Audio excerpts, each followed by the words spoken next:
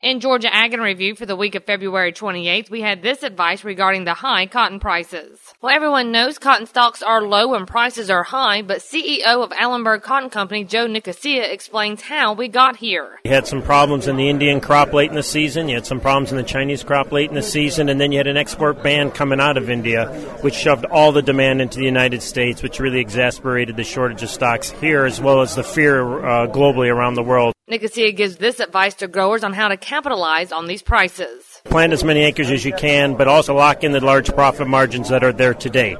So I don't think you want to just take a chance without locking in. The profitability is there. They're the largest profitability we've seen ever in cotton, to plant it, take it, lock it in, and then again, to be careful on it, because if something goes wrong in the world, we're going to go back up to these highs that we've seen in old crop.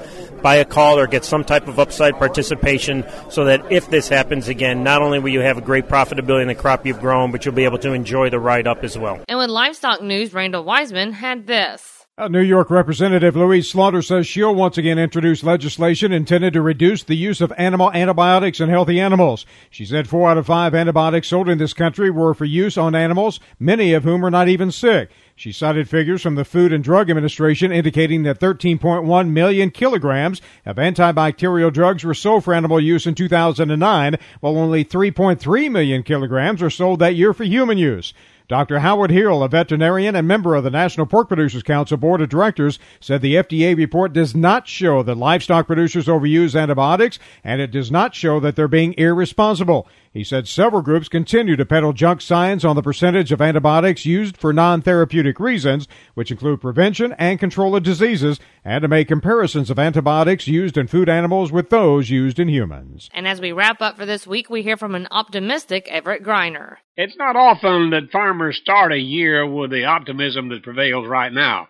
2011 promises to be a very good year. Part of that comes from the expense of foreign crop failures. Example, Russia will not export wheat for a while because of last year's drought. This means more exports for U.S. exporters and higher prices. Although wheat is the primary grain affected, other grains will follow that market. Right now, U.S. prices for corn, wheat, soybeans, and cotton are close to record levels. Well, won't this mean declining world supplies as crop sizes grow? Not necessarily. According to USDA, the U.S. and certain other countries had record or near record wheat crops last year. So, as planting season draws near, things look pretty good for farmers right now. Now, if we just get good weather. And remember, you can find these stories along with all the week's Southeast AgNet reports on our website at southeastagnet.com. I'm Julie McPeak with Southeast AgNet's podcast.